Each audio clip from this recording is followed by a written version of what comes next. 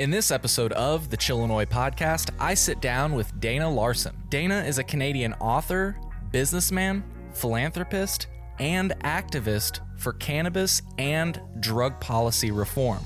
Dana runs cannabis and psilocybin dispensaries in Canada. He recently opened a coca leaf cafe, which is the only location in North America that sells coca leaf over the counter. In addition to the coca leaf, he carries other herbs like peyote, kratom, and other entheogen-themed items.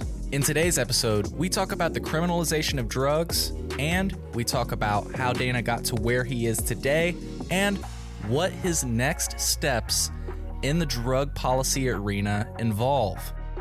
Opium. Enjoy the episode. All right, Dana, welcome to the Chillinois podcast. How high are you? Hi, how are you? I'm doing good. Thanks for having me on. It's a bit of a gray day here in Vancouver, but I'm having a nice day and I don't have to work today. So we got lots of time to talk about all kinds of things. Yeah, and we've got the cannabis rolling, so it's about to be a good conversation. For folks that don't know you, can you do your best to just give a little introduction for yourself? Who are you, Dana? Well, I live in Vancouver, Canada, and I've been involved in cannabis and drug policy activism pretty much my whole adult life since I started as a teenager. I've started a lot of different projects in this regard. I helped found one of the first seed banks in Vancouver for cannabis seeds. I was editor of a magazine called Cannabis Culture for 10 years. I opened Vancouver's third cannabis dispensary and helped to push cannabis dispensaries forward in Vancouver and across Canada. I've run for the leadership of a party called the NDP. It's our left-wing party here in Canada, and am still very involved and ran for the leadership of that party in British Columbia a few years ago. I started a campaign in BC called Sensible BC to collect signatures to try to get a referendum for legalization. And now that cannabis is legal in Canada, although there's still lots of flaws we can talk about, I've opened up one of the very first mushroom dispensaries in Canada, in Vancouver. And actually, our shop is the only place in the world that you can come in and not only access medicinal magic mushrooms, but we also sell coca leaf and coca leaf tea and coca plants. We sell peyote plants. We sell kratom, something we might want to talk about later, and all kinds of other things like that, all in one spot. Nobody's really doing that. And I also write books. I wrote a funny book called Harry Pothead and the Marijuana Stone. I've written a few other little sort of funny stories like that in the novels and illustrated books and things. And there's probably other things. Oh, I run a program called Get Your Drugs Tested. And that's a free community service where anybody can come in 8 hours a day, 7 days a week, and bring in any little sample of any kind of street drug or anything really. And we can analyze it in 5-10 minutes and let you know what's in it. And we just hit a milestone with 25,000 samples that we've analyzed now over the last 2.5 years. And that's really something I'm very proud of. So I do all kinds of different things like that. My life's work is to end the war on drugs, starting with cannabis and psychedelics, but ultimately getting rid of prohibition in its entirety. And it's been pretty successful. It takes a long time. It's been 30 years I've been working on this stuff, and we've made a lot of progress, but we still have a lot of work to do. But that's a little bit about me. If you didn't know, you can watch our podcast now on YouTube. We'll paste the link to today's episode in the show notes. Thanks, Dana. Thanks. I wanted to thank you for sitting down with me today to speak about drug policy reform and your efforts in that arena. As you just described, your rap sheet is long in the best sort of way. Both probably in your charges, but also your accomplishments. Because I've only been charged once. I spent one night in jail, and those charges were eventually dropped. They took me to court, and the judge dismissed it all. That was for giving away 10 million cannabis seeds, right? Which I also did a few years ago. Traveled across Canada giving away seeds, and that wasn't so bad. But no, I've been pretty careful and also very lucky in how I do things. But although I very openly and transparently break all kinds of cannabis and drug laws all the time, I've only ever been charged with that once. And that was for a little handful of cannabis seeds that I had. And I spent one night in jail, and that's it. Yeah. And like you say, you kind of openly do what you believe in. If I were to describe you, it'd be a cannabis advocate, activist, author, politician, and master of civil disobedience. You're really good at it. Can you explain to people maybe for a moment what is civil disobedience and why is it especially helpful in reform, in like the policy reform arena?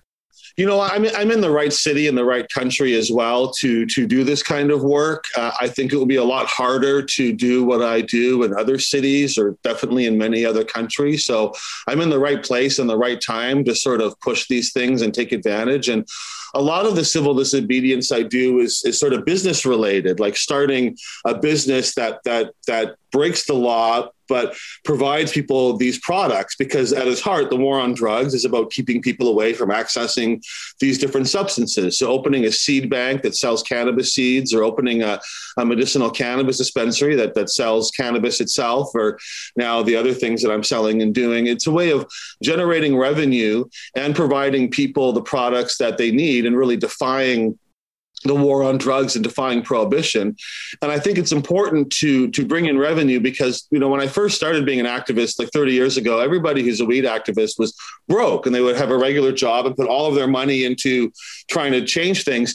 If you can create a business or some kind of self-sustaining thing that not only in itself is challenging the law and bringing things forward, but also that generates a profit that you can then use to subsidize other kinds of activism that isn't inherently profitable or doesn't bring in revenue. That's a very powerful combination and has been really effective. And so that's kind of the kind of things I do. We do other kinds of civil disobedience. We were, before COVID, we were putting on a giant rally in Vancouver, a 420 protest that would proceed every year.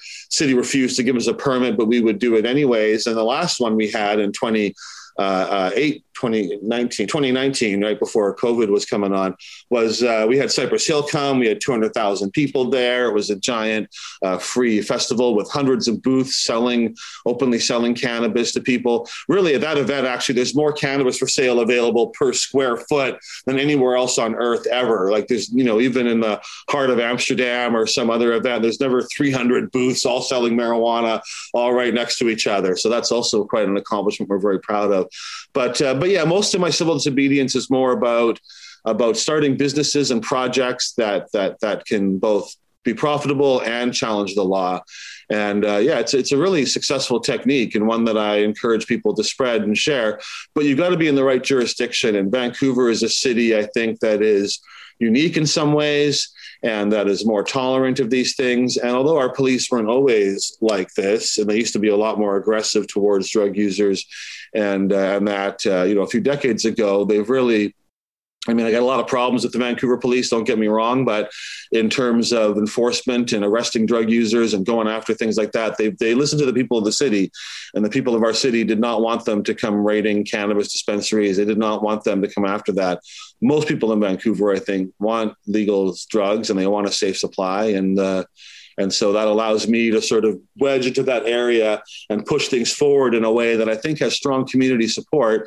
And, the politicians won't do it for us, but they won't necessarily stand in the way. If you just do it, you'll find that a lot of the resistance kind of melts away, or that it's not really there. And people want you to be successful and want these things to succeed, even if they can't always talk about it openly. So at least that's the situation here. And I think it's been very useful. And I said, I've kind of made a career out of it. So you sort of get more confident at this as you go along, and as you see what you can accomplish, you realize, I could actually do a lot more. Yeah. Well, cheers to that.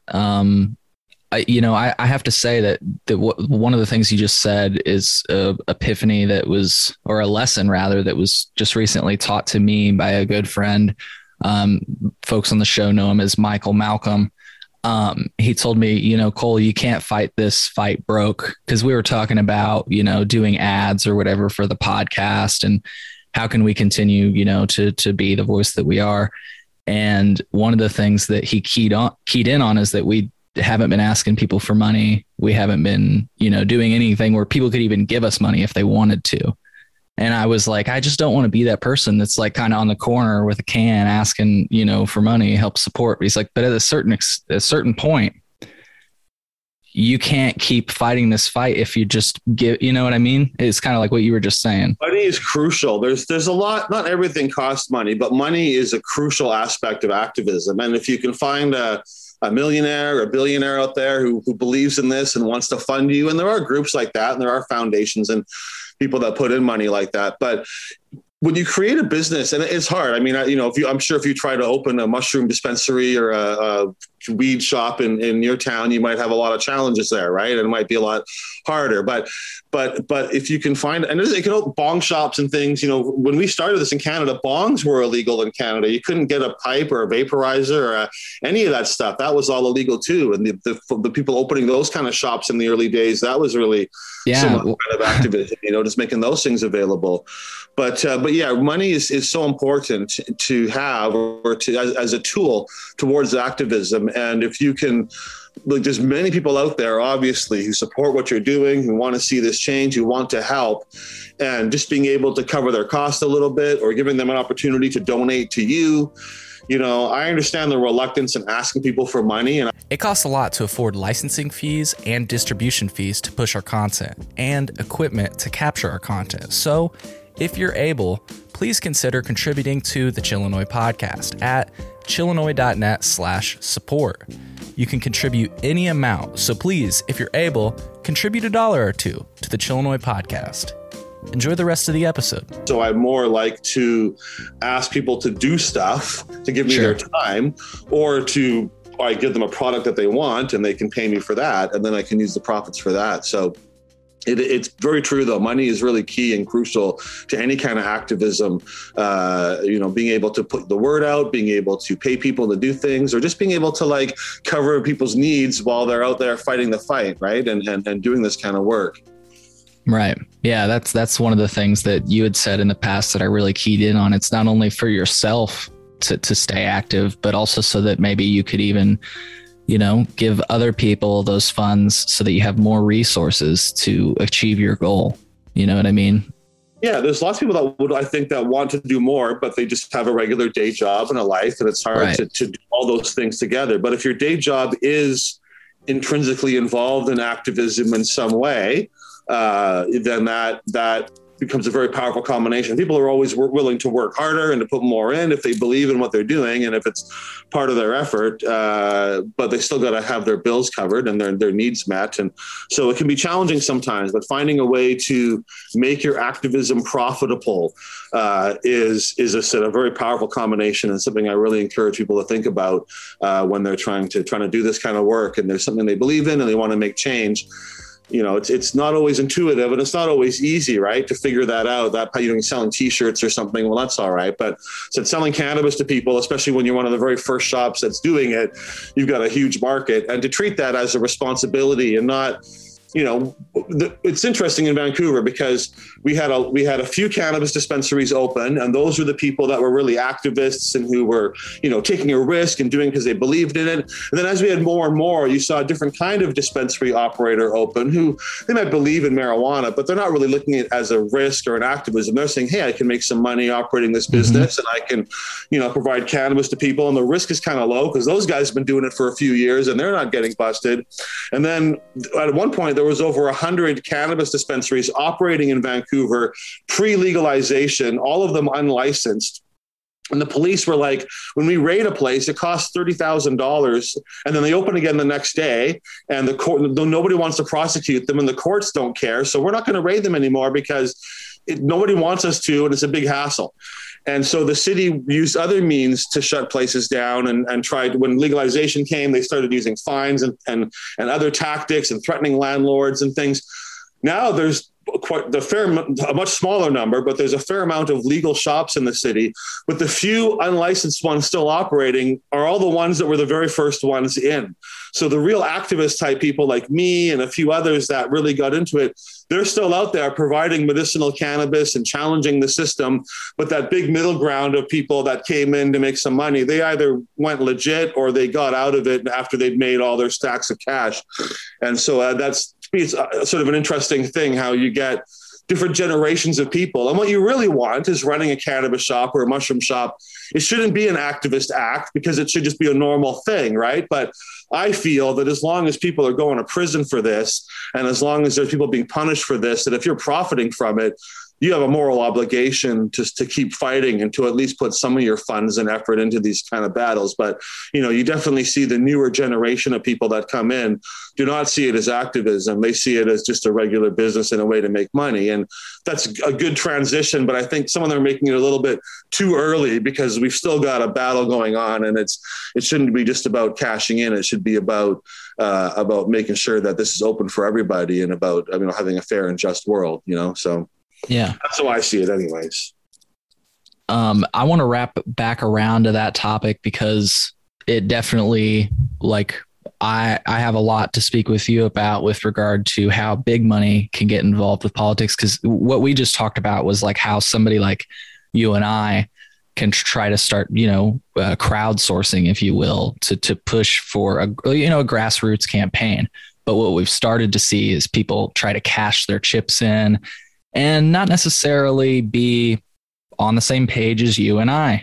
And I'm not going to say that I started the movement.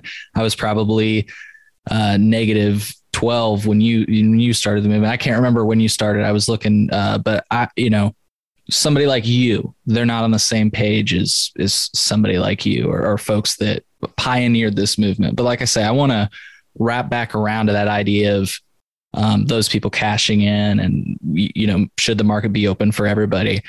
Before we talk about different topics like that, I just wanted to, if you could tell us, just so that, people that don't know you can get that abbreviated catch up. Tell us how you got to where you are today. You said, you opened the third dispensary in Vancouver. Now you've got the first mushroom dispensary. I presume you're one of the, first persons to put your name associated with that, and Coca Tea and Kratom or Kratom, however it's pronounced. Tell us how you got to where you are today.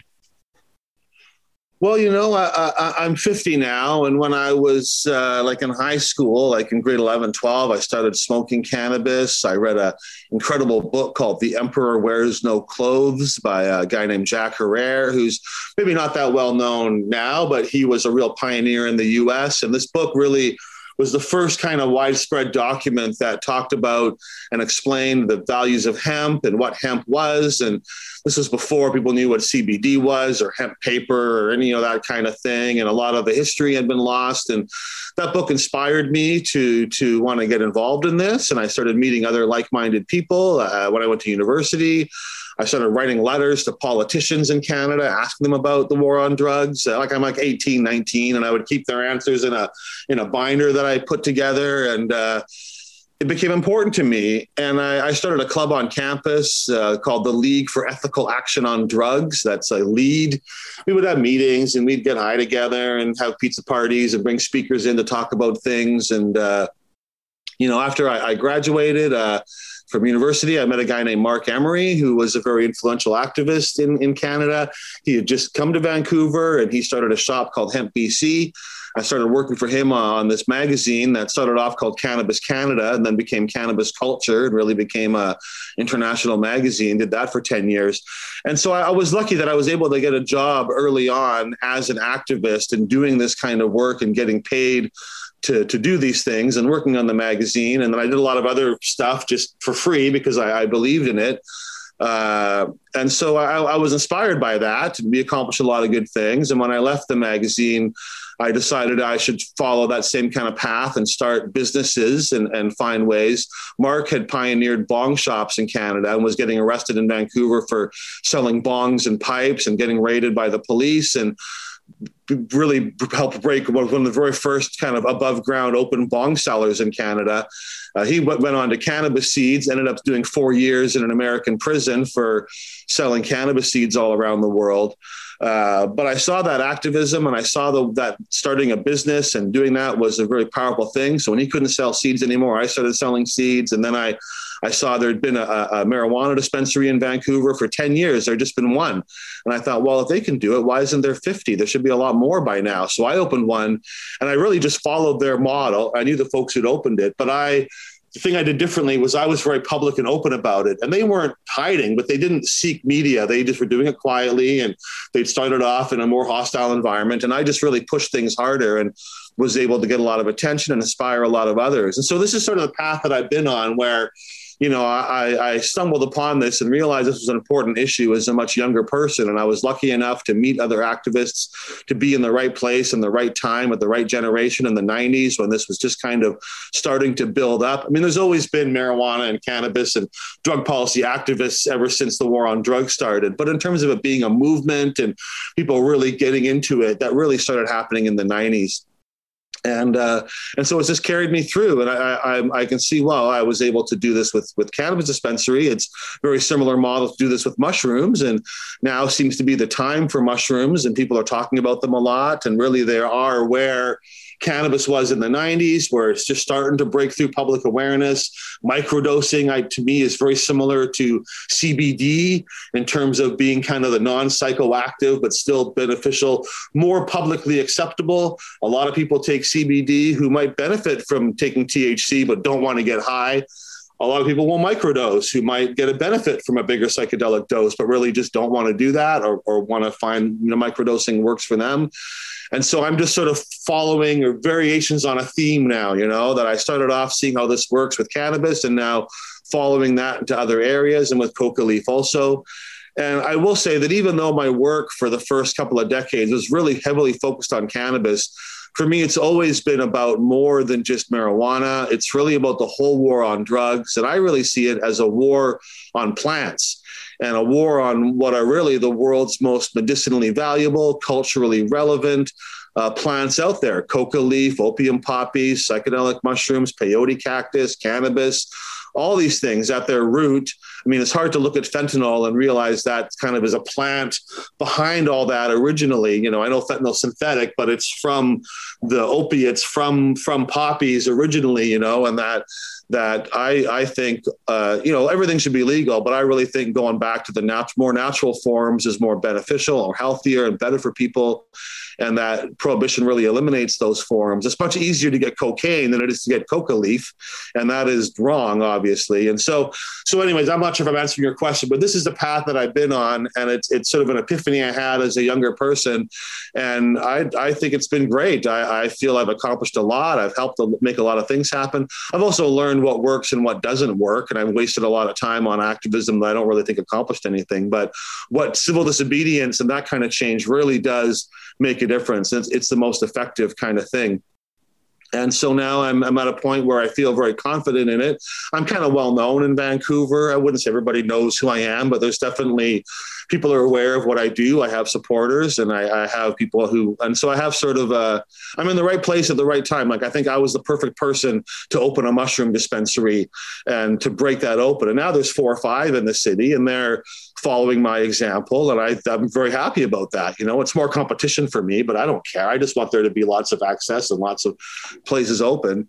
And I've got a good team with me. The woman who runs my cannabis dispensary and really runs our Get Your Drugs Tested program, she's really doing most of the work. I founded it and kind of got it going, but I have a great team with me that really is builds on things and lets me focus on spearheading and being the icebreaker and talking in the media and being out there, and a great crew that really runs things and keeps these businesses and projects going, and who believe in me and I believe in them, and we really do great work together. So that's how I got to where I am now. Hell yeah, man. Thank you. You definitely answered my question. And one of the things that you've said in the past that I feel like goes in line with everything that you just said was that prohibitionists aren't trying to ban something that's harmful for you. They're trying to ban something that makes you feel a certain way. Absolutely. The pretty much no substance that's been banned was ever like, oh, well, let's do a scientific study and this is more harmful, so we should ban that. That never happened ever, right? I mean, nobody did that when cannabis or opiates or cocaine or coca leaf or any of these things. When it's more that it becomes popular. It becomes popular. Oh, we got to ban it. Oh, LSD is becoming popular. Well, we got to ban it. Oh, MDMA is becoming popular. It's really more about that and about which group is using it and about culture wars. And if the people using that drug are protesting your government and have different political beliefs, then there's a motivation to go after those people. And going after people for drug stuff is a lot easier than going after them because you don't like their politics or the color of their skin or other things like that. Nixon didn't start the war on drugs, but he really reinvigorated it and expanded it. And it was very clear that was a political motivation, not about anybody's health. And really the health concerns about drugs, although there's definitely a difference by class, a lot of it has more to do with the potency and the dosage and the form you're taking it in than the substance itself.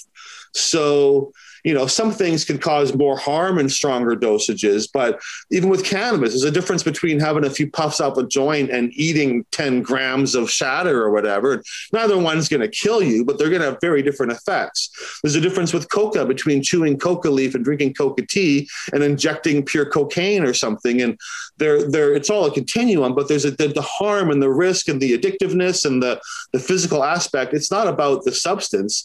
Drinking some opium tea or smoking some opium, there are some risks involved with that, but they're very different risks than injecting fentanyl or using pure heroin. And so there's the same thing there. And I don't think either thing should really be banned, but they should be controlled and regulated in different ways.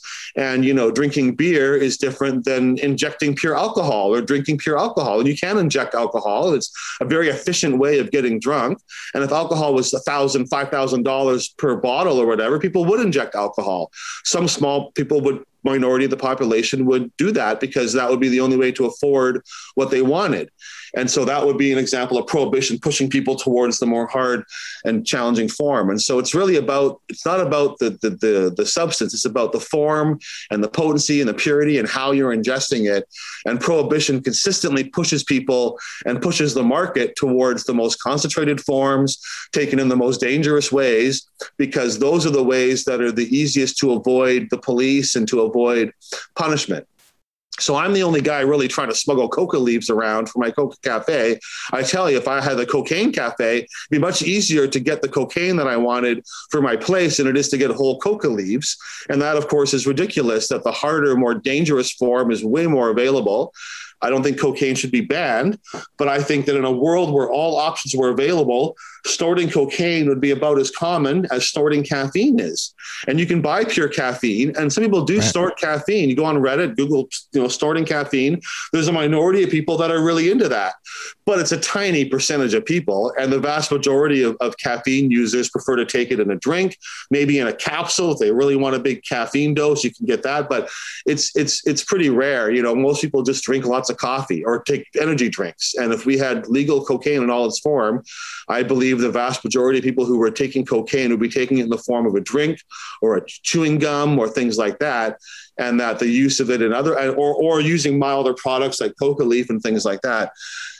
And I think legalization tends to lead towards that. The biggest expansion of use and product after marijuana was legalized is CBD. It's the most popular thing.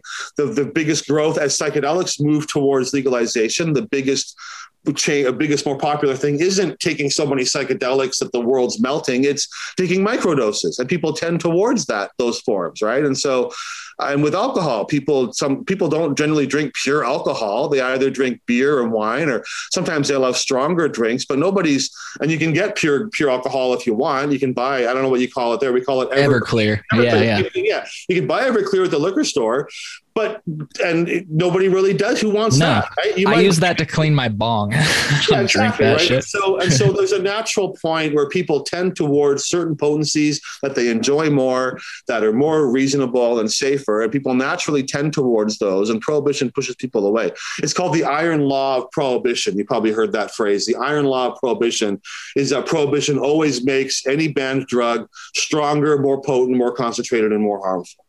And, wow. So I kind of forget where I was going with that, but that's what happens. And I think legalization causes the reverse of that. The opposite. People say, well, you know what, you want to legalize meth? I said, well, yeah, I think methamphetamine should be legal, but I think amphetamines in multiple forms should be illegal. And people are going to tend towards the milder forms if given that option. And they should be available in different ways and restricted in different ways. But nothing should be like prohibited and you put in jail if you have it or anything like that. Yeah. Yeah.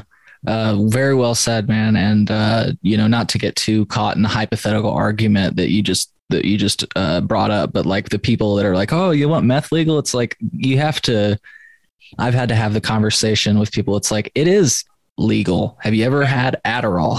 Absolutely. Yes, it is. Yeah.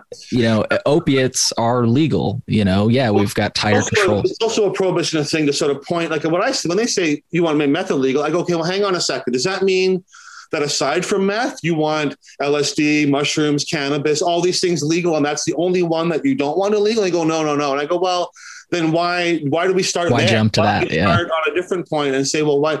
Because they'll bring up the strongest, most risky, or the one that's got the most stigma around it and the most concern around. Well, they want that, and so they try to put you on the defensive. And I try to challenge that and say, well, okay, maybe meth, maybe we can talk about that, but let's look at all the other substances that are clearly less risky, harmful to health, and talk about those first. And let's agree, well, mushrooms and those, that's not addictive, it's not harmful, nobody dies. Should that be legal? And if they can't agree on that, then obviously they're not going to agree on meth. But if you can get them to start chipping away at things and being, well, okay, some drugs should be legal, and maybe somebody say, well, maybe meth, but what about like amphetamines in a lower dose? What about a drink that instead of caffeine has a small amount of amphetamine? Should that be allowed? And kind of chip away at this thing of prohibition, and you've only got a few things left at the end. And then you go, well, okay, how do we deal with those things that maybe are more risky or more dangerous or more harmful? But, you can buy rat poison and inject it into your body, and that is not against the law. And that's, of course, is extremely harmful to do, but it's not a crime to buy rat poison. It's not a crime to drink it or eat it or to do all kinds of things. They put a warning on it saying, hey, don't eat this, but it's not a crime to break that warning. And so it's a weird thing where certain things that you might want to do that are less harmful, that's not allowed because we don't like it. But I can drink turpentine if I choose to. It's not a crime. We don't criminalize it. We had strongly advise against it. But if I want to smoke a joint in some areas or take a mushroom, that's illegal. But it's clearly, it's not about harm to people. It's about stopping them from doing something that they want to do because you don't want them to do it. Really, at its core, that is much more what it's about, than prohibiting harmful things, because all kinds of harmful things are allowed. And it would make no sense to criminalize hurting yourself if you choose to do that, or it shouldn't be a crime. So you need to look at it that way too.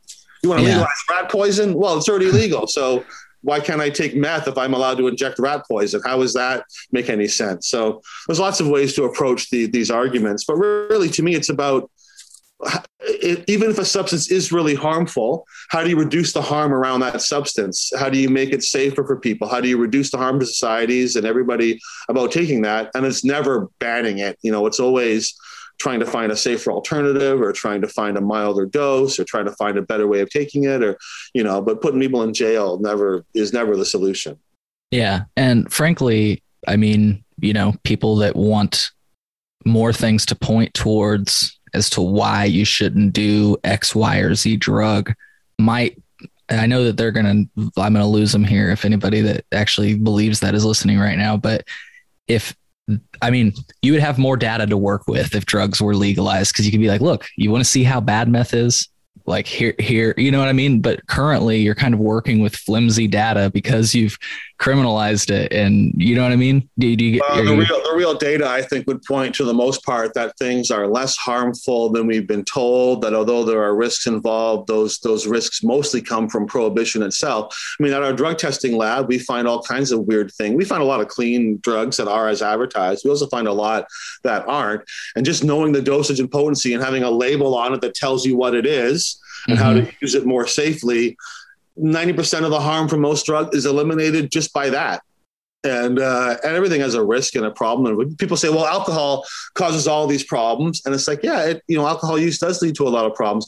First of all, we should have other alternatives to alcohol available. When it's the only recreational kind of drug available, it's going to lead to more problems. But also, how do we reduce those problems? When we banned it, was everything safer and better? No. People might die from alcohol use after several decades of drinking. When they're old, they might get an ailment related to alcohol use. People don't drink and then collapse on the ground and die like they are right now with opiates and like they used to during alcohol prohibition. And so it still causes harm, but killing someone when they're very old or when they're older and they have a health concern, it's still a problem and something we should try to eliminate.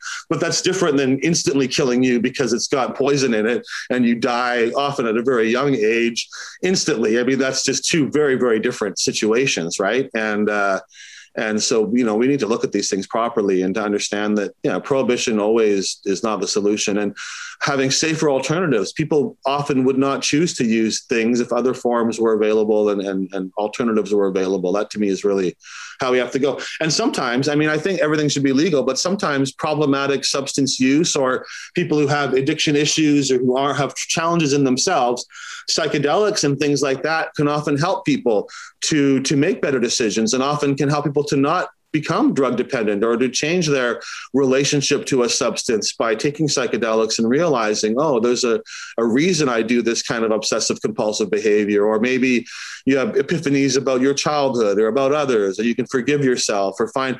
But I don't think that, people say, we give everyone enough mushrooms and no one will take opiates anymore. And no, I do not believe that. But I do believe that for many people, problematic relationships with substances can be changed and fixed and with themselves can be definitely healed through appropriate use of psychedelics. And for some people, cannabis can be a substitute for opiates sometimes, especially really strong edibles. The pain relieving effects of cannabis are very different than opiates. And I don't think every opiate user could just start smoking weed and they'll be fine. But there are programs in our city run by other activists that give people strong edibles.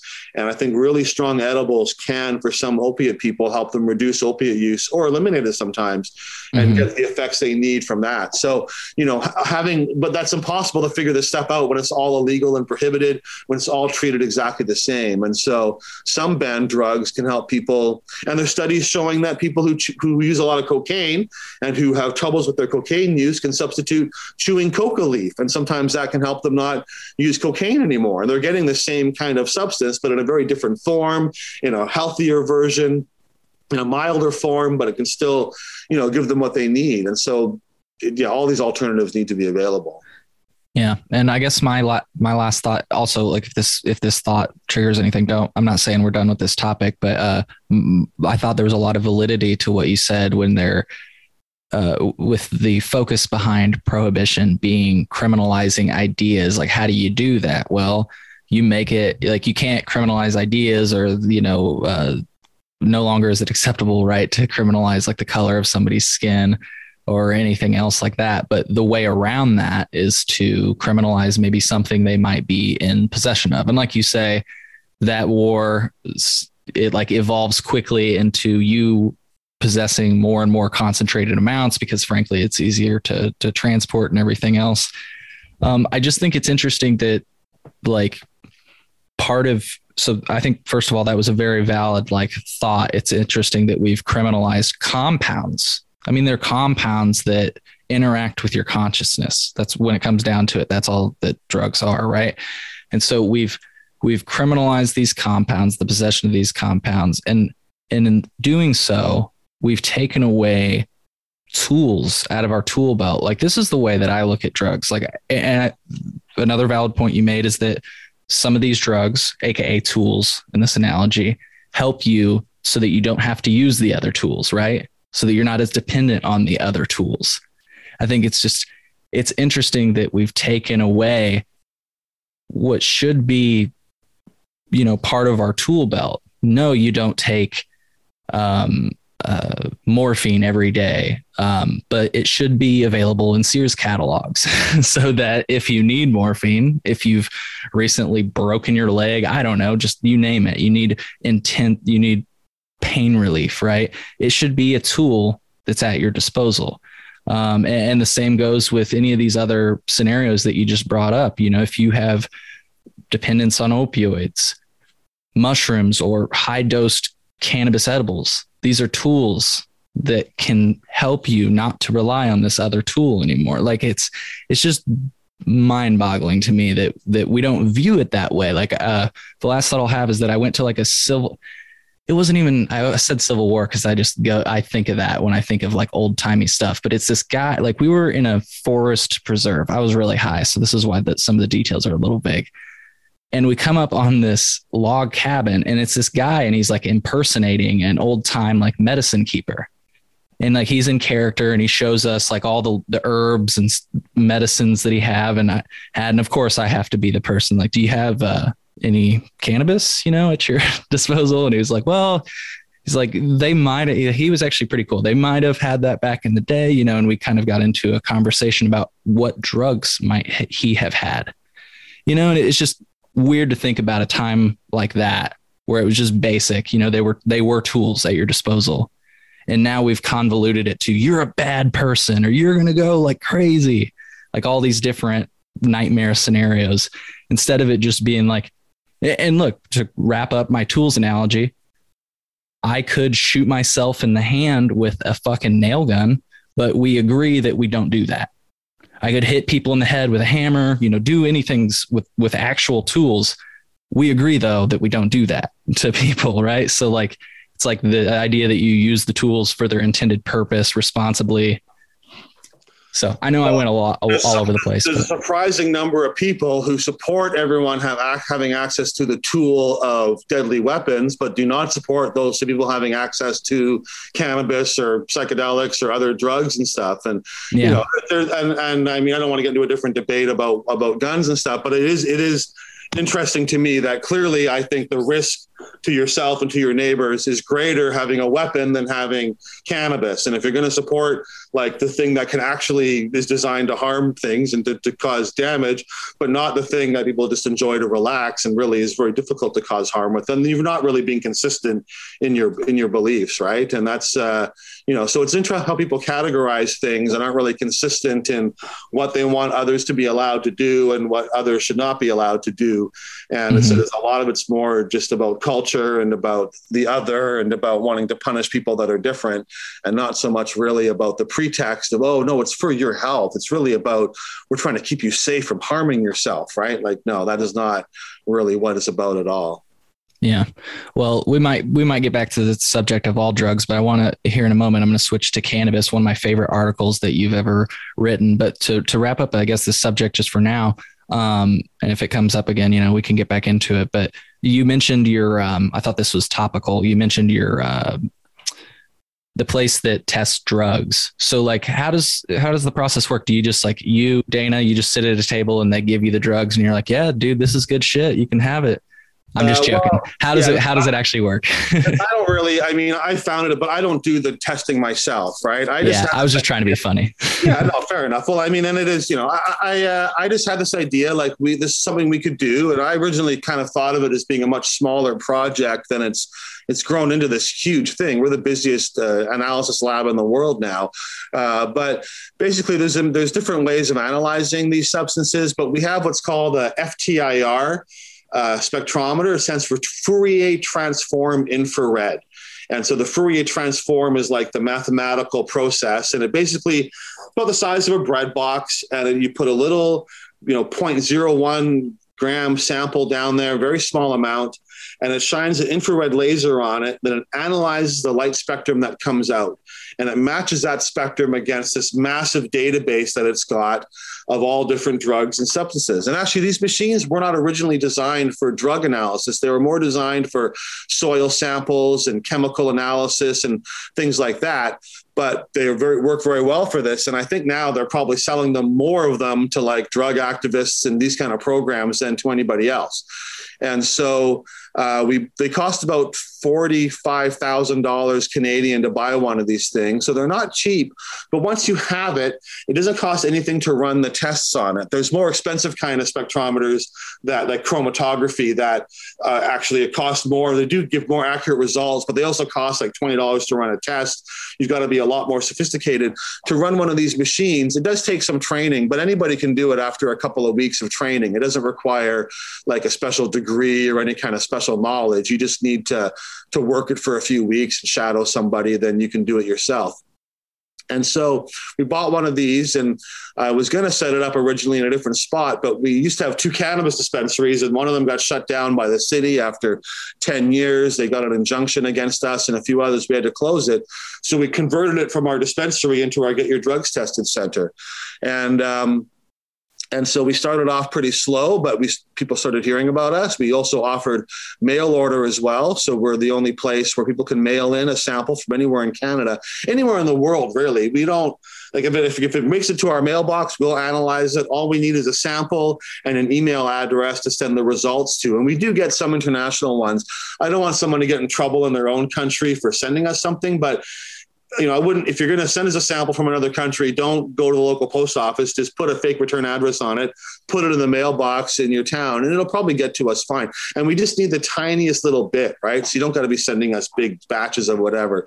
Tiny little period size, like a little dot sized amount is all you really need. But it's grown, and we've now got 3 of these machines operating, and we've actually got a truck that we've bought that we're converting to make a mobile lab so that we can start going. It hasn't been a lot of music festivals the last couple of years, but that should be starting up again. And so being able to go to music festivals, being able to tour around our province or around Canada, to go to different cities and towns and do things like that, that's going to be the next big part of what we do.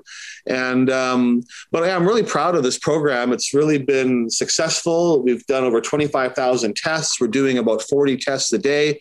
And, in Canada, there is government programs that do the same thing that we're doing, but they're just so underfunded and so lackadaisical about how they do it. So like in my province of British Columbia, which is pretty progressive on drug policy, not compared to where I want us to be, but compared to a lot of other areas, we're pretty progressive. The province owns like 13 or 14 of these machines. So we have 2 operating. They have 6 times as many. But they'll have it, okay, well, it's at the injection site on Wednesdays from 1 o'clock to 3 o'clock. And we have another one in Victoria where if you drop off a sample, we'll give you a result back. Every Tuesday, we send the results out. So you have to wait up to a week to get your results. And they don't really use them properly. Whereas we're like 7 days a week, 8 hours a day, 8 days a week if we could. But yeah, 7 days a week, 8 hours a day, we're open doing this. And I think we're in the right spot. We have a better reputation, and people really want to come to us. So I wrote an article actually recently going over our results and showing the different things. And, we see a lot of different stuff, and it's about saving lives and stopping overdoses, definitely. But it's also sometimes just about preventing a bad drug experience that might not kill you, but is not going to be necessarily pleasant either. That's one of the things I wrote. This is a little bit older. So this is after our 10,000 samples, which was January last year. And, sometimes it's about people getting a drug that's just, they think they're getting MDMA, but they're really getting MDA, which are kind of similar, but also very different substances as well. Or, one time the person thought they were getting MDMA or ecstasy, but they really got methamphetamine combined with Viagra, which is sort of trying to replicate the sensuality and energy of MDMA, but really not what you're looking for, obviously a different combination. And so those kind of things I think are just as important as for partly, it's important too, to find that kind of stuff out, as well as to find out, oh, hey, there's fentanyl in your substance, which maybe you didn't want to be there. Or maybe you are looking to get fentanyl, or and you could find out what the percentage is in there. We can't give an exact percentage. We can give it. I was going to ask about that for like the safety of the. There's about a 5% threshold. If something is present under 5%, it's very hard for us to pick it up. And so theoretically, if something has got like 4 different things in it that are all at like 2%, we wouldn't pick any of them up. So we supplement the FTIR with test strips as well, because fentanyl can be in a sample at a level we can't pick up, but is still potentially harmful. So we use test strips for fentanyl and for benzodiazepines. We have a few other test strips. For LSD, we also use a test strip because LSD is also, it's there, but it's in such a tiny quantity. Our machine can't really pick up LSD in a sample unless it's like a drop of pure LSD or something. Our machine can't really pick it up. So there are limitations, and if we give a potency, it's kind of a range, but it still gives you a guideline as to what you're taking. It definitely helps a lot. I think it's good enough for the purposes that we're doing. So the gas chromatography, if you really want to get really accurate results, but that costs a lot more. It takes a lot more time. It's not really as accessible. We'd have to charge people to do the tests, right? We don't charge anybody.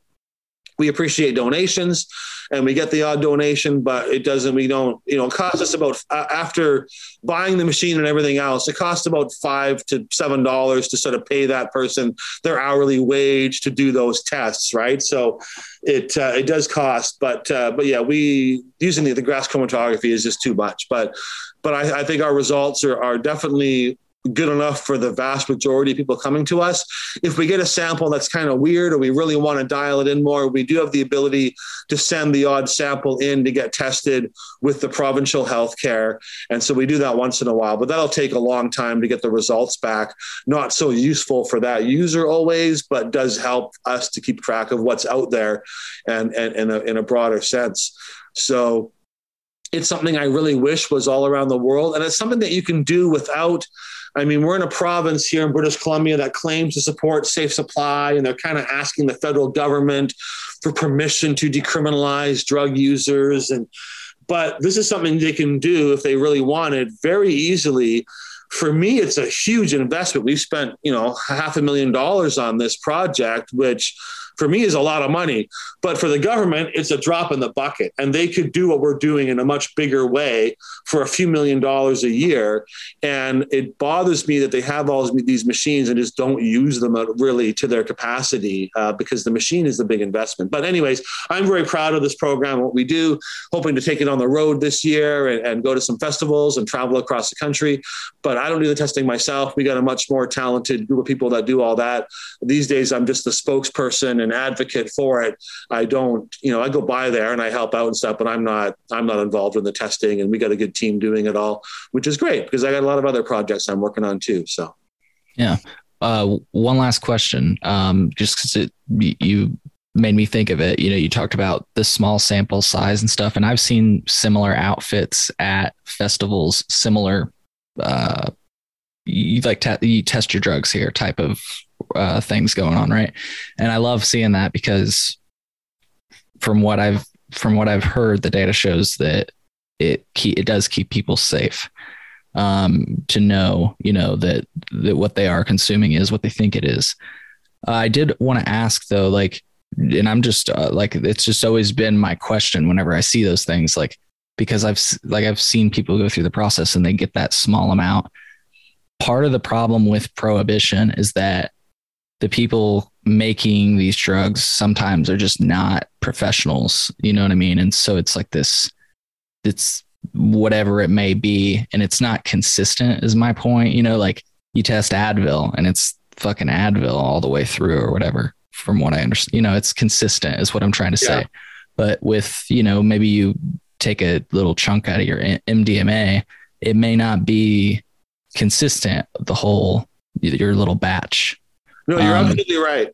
And that is a concern. And there are a bunch of caveats that go along with our testing, right? So we don't just give the results. We try to give them information about what the results mean and caveats around it, because you're right. You could have a pill that maybe part of it's got something in it and the other part doesn't. And we happen to test the part that doesn't. And so it doesn't always get everything that's in there. Most stuff's pretty well blended, but absolutely, there could be a difference in the consistency. If you're concerned about that, you could bring us 2 or 3 bits from the same pill, which can help. Sure. People do that sometimes, but you're right. It's not 100% accurate. There are caveats. There are still risks involved. We still encourage people to start low and go slow and to be aware. And we can't guarantee stuff. There are still risks involved. It's impossible to test the whole substance in that way. So, it's not perfect. There are risks, and we try to make our clients aware of those things. If you go to our website, there's a big paragraph at the top explaining all the way that 5% ratio too, that 5% threshold could also be an issue that something is in there. We try to use the test strips. We do the best we can. I think our results are in the vast majority of cases, I think our results are trustworthy and accurate, but there are still risks. There are challenges, and we do our best to make people aware of that. Ultimately, these things should be getting tested when they're getting made and having labels on them that are accurate and like anything else. And so we shouldn't be needed. I would love nothing more than to shut down our program because we are no longer needed, because right. Users have their drugs tested when they're being made, but we're a long way from that. So we do the best we can, but it's not perfect. And there is still definitely risks involved with taking street drugs, even after they've been tested. But it definitely also reduces that risk, I think, quite substantially, but we don't get it down to zero. And you've still got to be careful, even when we have tested stuff. Cool. Thanks. So folks, if you want to read more about that, if you didn't see, by the way, folks, if you didn't hear it at the beginning of the episode, we are doing video podcasts now. So if you want to see it on YouTube or the WeedTube, whatever platform we're on it, go to chillinois.net/YouTube. But anyways, it's getyourdrugstested.com if you want to read more about that process and everything else. But we put all of our test results on our website. So we have 25,000 results. We try to take photos of most samples as well. And we have I'm just getting a call. Let me just decline that. Sorry about that. And no problem. We have a gallery of LSD blotter. We have a gallery of pills, and we have a really great search engine that we've just upgraded our search engine. So you can really dial in and search for, you want to see all the cocaine that had fentanyl in it, or you want to see cocaine that had levamisole, or you want to see whatever. All these kind of things are available in our search engine. So it's a really lot of fun going in there and checking things out. I'm just telling my friend not to call me here. I'm working. I'm on a call. No problem. Okay, right on there. Otherwise, they'll keep calling. But yeah, so the search engine, I really enjoy like just getting lost in our search engine and going through things and looking at samples and seeing how really different things can look. There's something called down, which most people aren't really aware of, but street terms for you buy up and down, especially in Vancouver. But I don't think we're the only city. And up used to be more cocaine. Now it's more amphetamines and methamphetamine. Down used to be heroin. Now it's kind of fentanyl and caffeine. Sometimes also benzos in there. But they often put food coloring or change the color so that as a branding thing, right? I got the light blue one and that's the good one, the last batch. But then someone else is like, well, the light blue's doing good, so I'm going to make mine light blue to try to look like their one, so I can. But some of them are really quite beautiful, these samples of these drugs, this is the way they look when you get close-ups of shots of them. And it's just kind of fun seeing what's out there, and also quite, horrifying sometimes to see what's out there. But there's we get a lot of samples in that are really quite pure and quite good. And we definitely get some that are not what the person was looking for, and that could be quite harmful. We had one guy come in who was convinced, and we showed him the sample had fentanyl in it. He thought he was trying to be murdered. And, if you control someone's drug supply and you want to kill them by putting fentanyl in their drugs, no one is going to question that. No one is going to investigate another person who died of an overdose because they're just going to assume it was the drug supply. And although most of these aren't purposeful, there are definitely people who have been murdered by somebody putting something in their drug supply, and that will never get caught because no one is going to investigate it. So some of these, I don't think a majority, definitely most are accidental or other things, but no one is going to question that. Another person dying of an overdose, nobody's going to investigate. So there's a lot of interesting things that we find and results that we get. So it's a really fascinating look. Anyways, getyourdrugstested.com. It's really interesting to go through there. So I think I may have told you this before we hopped on air, but the way I came across you, Dana, was I saw a Twitter thread on the myth of increased potency in cannabis. And it turned into an article on cracked.com. We'll put it in the show notes for folks that want to read it. But tell us about the myth of increased cannabis potency, because frankly, it continues to be used as a talking point by and from prohibitionists and politicians that continue to enable the war on drugs. And I just want you to take that on. Cannabis is so much more potent now. Yeah, cannabis is so much more potent now than it used to be. And you hear this all the time. And I've been hearing this since I started being aware of this kind of stuff in the late 80s and early 90s. They were saying cannabis is way more potent than it used to be. And we just had the U.S. Surgeon General a couple of years ago was saying marijuana is 3 times stronger than it was in the 90s. And while the perceived harm of marijuana is decreasing, the scary truth is that the actual potential for harm is increasing. Not enough people know that today's marijuana is far more potent than in days past. The amount of THC, the component responsible for euphoria and intoxication, but also for most of marijuana's documented harms, has increased 3 to 5-fold over the last few decades. Or as I like to say, this ain't your mother's marijuana. So I started thinking, well, like, how long has this been going on and how much stronger would cannabis be now? So, I mean, in the 90s, they were saying now it's 3 times stronger in the 90s. You go back to the 90s, and actually Joe Biden was the head of the Senate Judiciary Committee in 1996. And he was saying marijuana is so strong now, it's like comparing buckshot in a shotgun shell to a laser guided missile. And the U.S. drug czar was saying in the 90s, marijuana is 40 times stronger than it was 10 to 20 years ago. So you think, oh, well, the weed in the 80s must have been pretty weak then. But in the 80s, they were telling people that marijuana is 7 times stronger than it was 10 years ago. And that's from like a study from the 80s. So you go back to the 70s and you go, well, they must have been pretty weak weed then. Well, in the 70s, you got media saying that marijuana is 15 to 20 times stronger than it was in the 60s. So then you go back to the 60s and they're talking about new, more potent strains of marijuana being smuggled into the U.S. So then you go back to the 40s, and in the 1940s, in 1947, there's media talking about the Mexican crop of stronger marijuana weeds that's so much stronger than it used to be. So then you go back to the 30s. What were they saying about marijuana in the 30s? Well, in the 30s, they were saying that marijuana drives you insane, that you become a murderer, that smoking marijuana causes all kinds of crazy stuff to happen.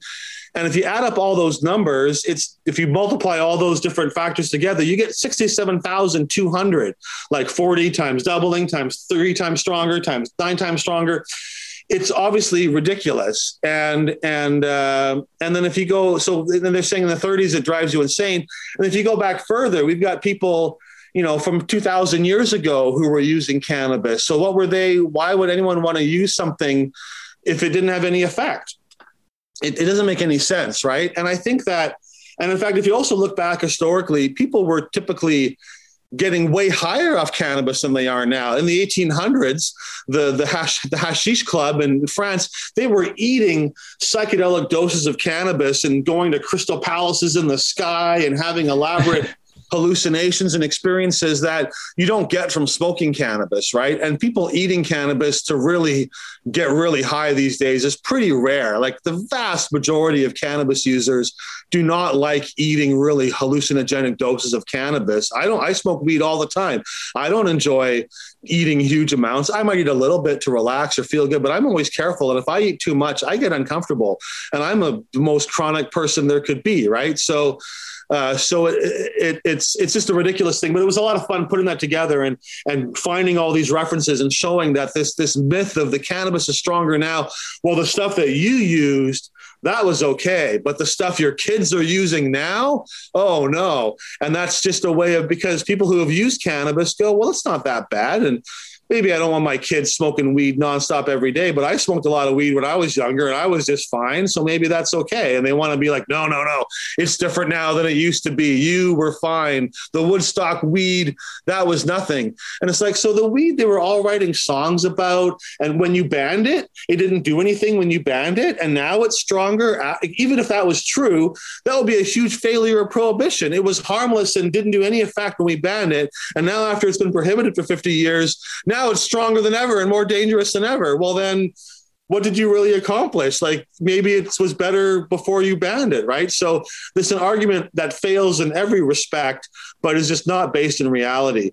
And I've been smoking pot since the late 80s, and I don't think it's any stronger now. I think it's maybe easier to find good quality cannabis in some ways, and I talk to people who are cannabis experts and breeders and people like the guy who created the blueberry strain, a guy named DJ Short, or they just call him Blueberry Dan.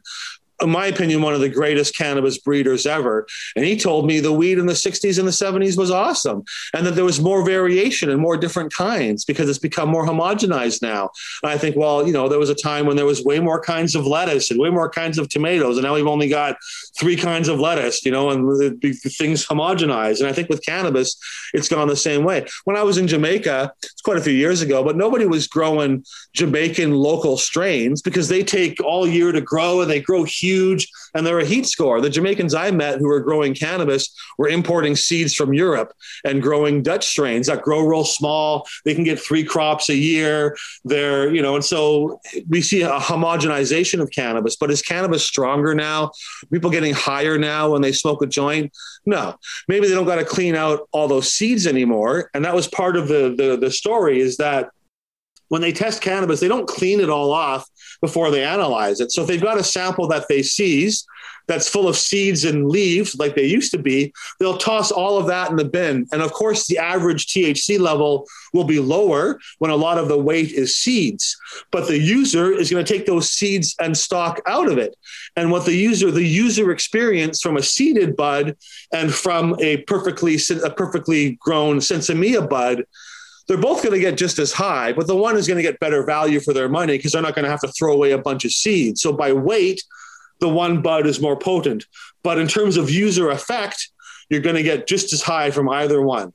And, people show these old pictures from High Times of like the best weed of the 70s, and it all looks awful, right? There's all tons of, but I tell you, I would smoke that stuff and I would love it because when you clean off that leaf and when you get the seeds and stalk out of there, that is going to be some really quality bud. Even though it might look kind of wispy and look like it's not the big fat nugs that we're used to with, really dense.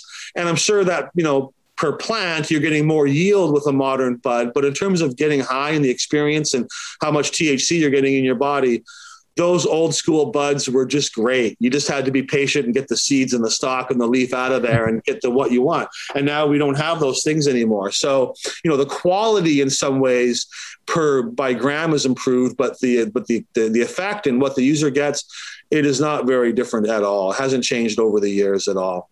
Yeah. And you made a lot of strong points in your follow-up. I think we could address all of them, but one that I think is super important, Dana, THC level does not equate to potency. So for example, let me just put it this way. This is the way I put it to people that don't understand it. Okay. Because they just don't get it. So they equate it to alcohol, and that's the way, the lens they're looking at it through, but it's not, you can't compare it that way. And this is how I explain it. So 82, I could take a dab of 82% shatter, for example, and I could take a few of them. I could take like 3, 4, maybe 5, and then go and function like I'm on Adderall. Like it's like ping, ping, ping, ping, ping. I'm firing on all cylinders. Like things are working out just fine. I can smoke a 18% flower and it'll turn my world upside down. And that confuses people because they're like, wait a minute, you function better on the 82% than the 18%. Why does the 18% make you so much higher? Why does it turn your world upside down? And my thing is that even to this day, we don't understand or test for all of the cannabinoids that are present within cannabis. And Dana, like what you were saying earlier, talking about the the weed that we no longer have, where you'd have to like pick it apart and everything else. Like, I think part of what maybe made that good and makes some cannabis good is the presence of other cannabinoids. Again, THC level doesn't equate to potency. I just want to hear some of your thoughts on that. You're absolutely correct about that. And THC isn't just THC. It comes in all kinds of different forms, right? And one very clear example is most of us are familiar with Delta-9 THC, and that's the form that people tend to want to produce a lot of in their plant. It's the only thing, it was the first cannabinoid identified. So growers would try to get as much of that in there as possible, get a high test result, because that's the only thing you're looking for. But when you eat cannabis, your liver changes it from Delta-9 THC to Delta-11 THC. And Delta-11 THC is much more hallucinogenic, has a much different effect. And that's why when you eat cannabis, you get a stronger effect. It's not because you're absorbing more of the cannabis. It's because it's being metabolized in your body and changed and becoming more potent. And cannabis, there's Delta-8, Delta-9, all different deltas, all different isomers, all different forms, and they all interact with each other as well in complex ways. And there's not only THC, but of course there's CBD, there's CBG, there's CBN, there's all different variations of all of these molecules, and they all interact in different synergistic ways that we do not understand yet. And so with alcohol, there's one active ingredient, whether it's beer or wine or Everclear, the active ingredient is the same. It's always the same molecule. And with cannabis, it's a huge family of molecules. And so I think that some of the older cannabis, like you're saying, was probably higher in different cannabinoids or different types of THC, or had different ratios that have been bred to that by people who weren't analyzing the chemicals. They were just looking for a certain effect. Oh, this plant makes me feel better than that plant. Let's plant the seeds from this plant to grow more of that one. And once we started analyzing and THC was discovered, everyone was like, well, here's a scientific thing. My cannabis has got more THC than yours does, so it must be better. That also leads to lab shopping as well. If you're getting your cannabis tested and you send it to two labs, one says you've got 18%, one says you got 22%. Well, I want to believe the 22% number because that makes my weed look better. And which part of the bud, if you just take off a trichome and analyze that, you're going to get a higher level of THC than analyzing a whole bud that you've ground up, or analyzing a bud with a bunch of seeds in it, like we said before. So even what you analyze, what does that THC percentage really mean? Is it of the whole plant or the whole bud or just that little part? So yeah, the cannabinoid profile is something that needs to be explored a lot more. Thinking that THC equals potency is just, as you're saying, not a valid perception. It's part of the equation, but it's only one part of a much bigger equation that we're just trying to figure out. Absolutely. Absolutely. Well, any other thoughts on this topic? I want to pull up again, folks, if you're watching the video version of this podcast, the article's on cracked.com, and it's wonderful. I like that it started off as that thread, but then it turned into the article, and you had this follow up at the bottom, because there's a lot of good stuff in here. Originally, the thread only went back to the 70s. I found a reference in the 70s to somebody talking about stronger marijuana. And then as I went further, I started following. It even goes back to the 50s and the 40s. And like, I couldn't find anybody in the 20s talking about the more potent cannabis. But as soon as prohibition started, as soon as we started banning it in the 30s, every generation's marijuana is apparently way stronger than the one before. And it's just people scaremongering that the weed you smoked was okay, and now the weed is really dangerous and we got to stop it. And it's really just fear mongering, you know. So people have been using cannabis for thousands of years before recorded history, and if it were really 67,000 times weaker just a few generations ago, then why would anybody ever have consumed cannabis to begin with? Like, it just doesn't make any sense at all. People have been getting high on cannabis for thousands of years, and there's nothing new about that now. Yeah. I just, for folks that are listening and can't see this, I also wanted to make sure we discuss this point. I thought this point was brilliant. There's different methods of analysis that can produce different results. And it turns out that gas chromatography method used for decades to analyze cannabinoid levels can destroy THC. Yeah, absolutely. They weren't really understanding, what cannabis was and how THC worked. And they used this gas chromatography, which I was talking about earlier in terms of our get your drugs tested context, but the gas chromatography, you actually ignite the substance to analyze it. And when you burn THC, it can be destroyed. And so a lot of those earlier results are going to produce lower numbers simply because of the different testing technology that was being used. And liquid chromatography now will capture more of the THC and give a more accurate result. So the same substance tested in two different ways can produce two different results.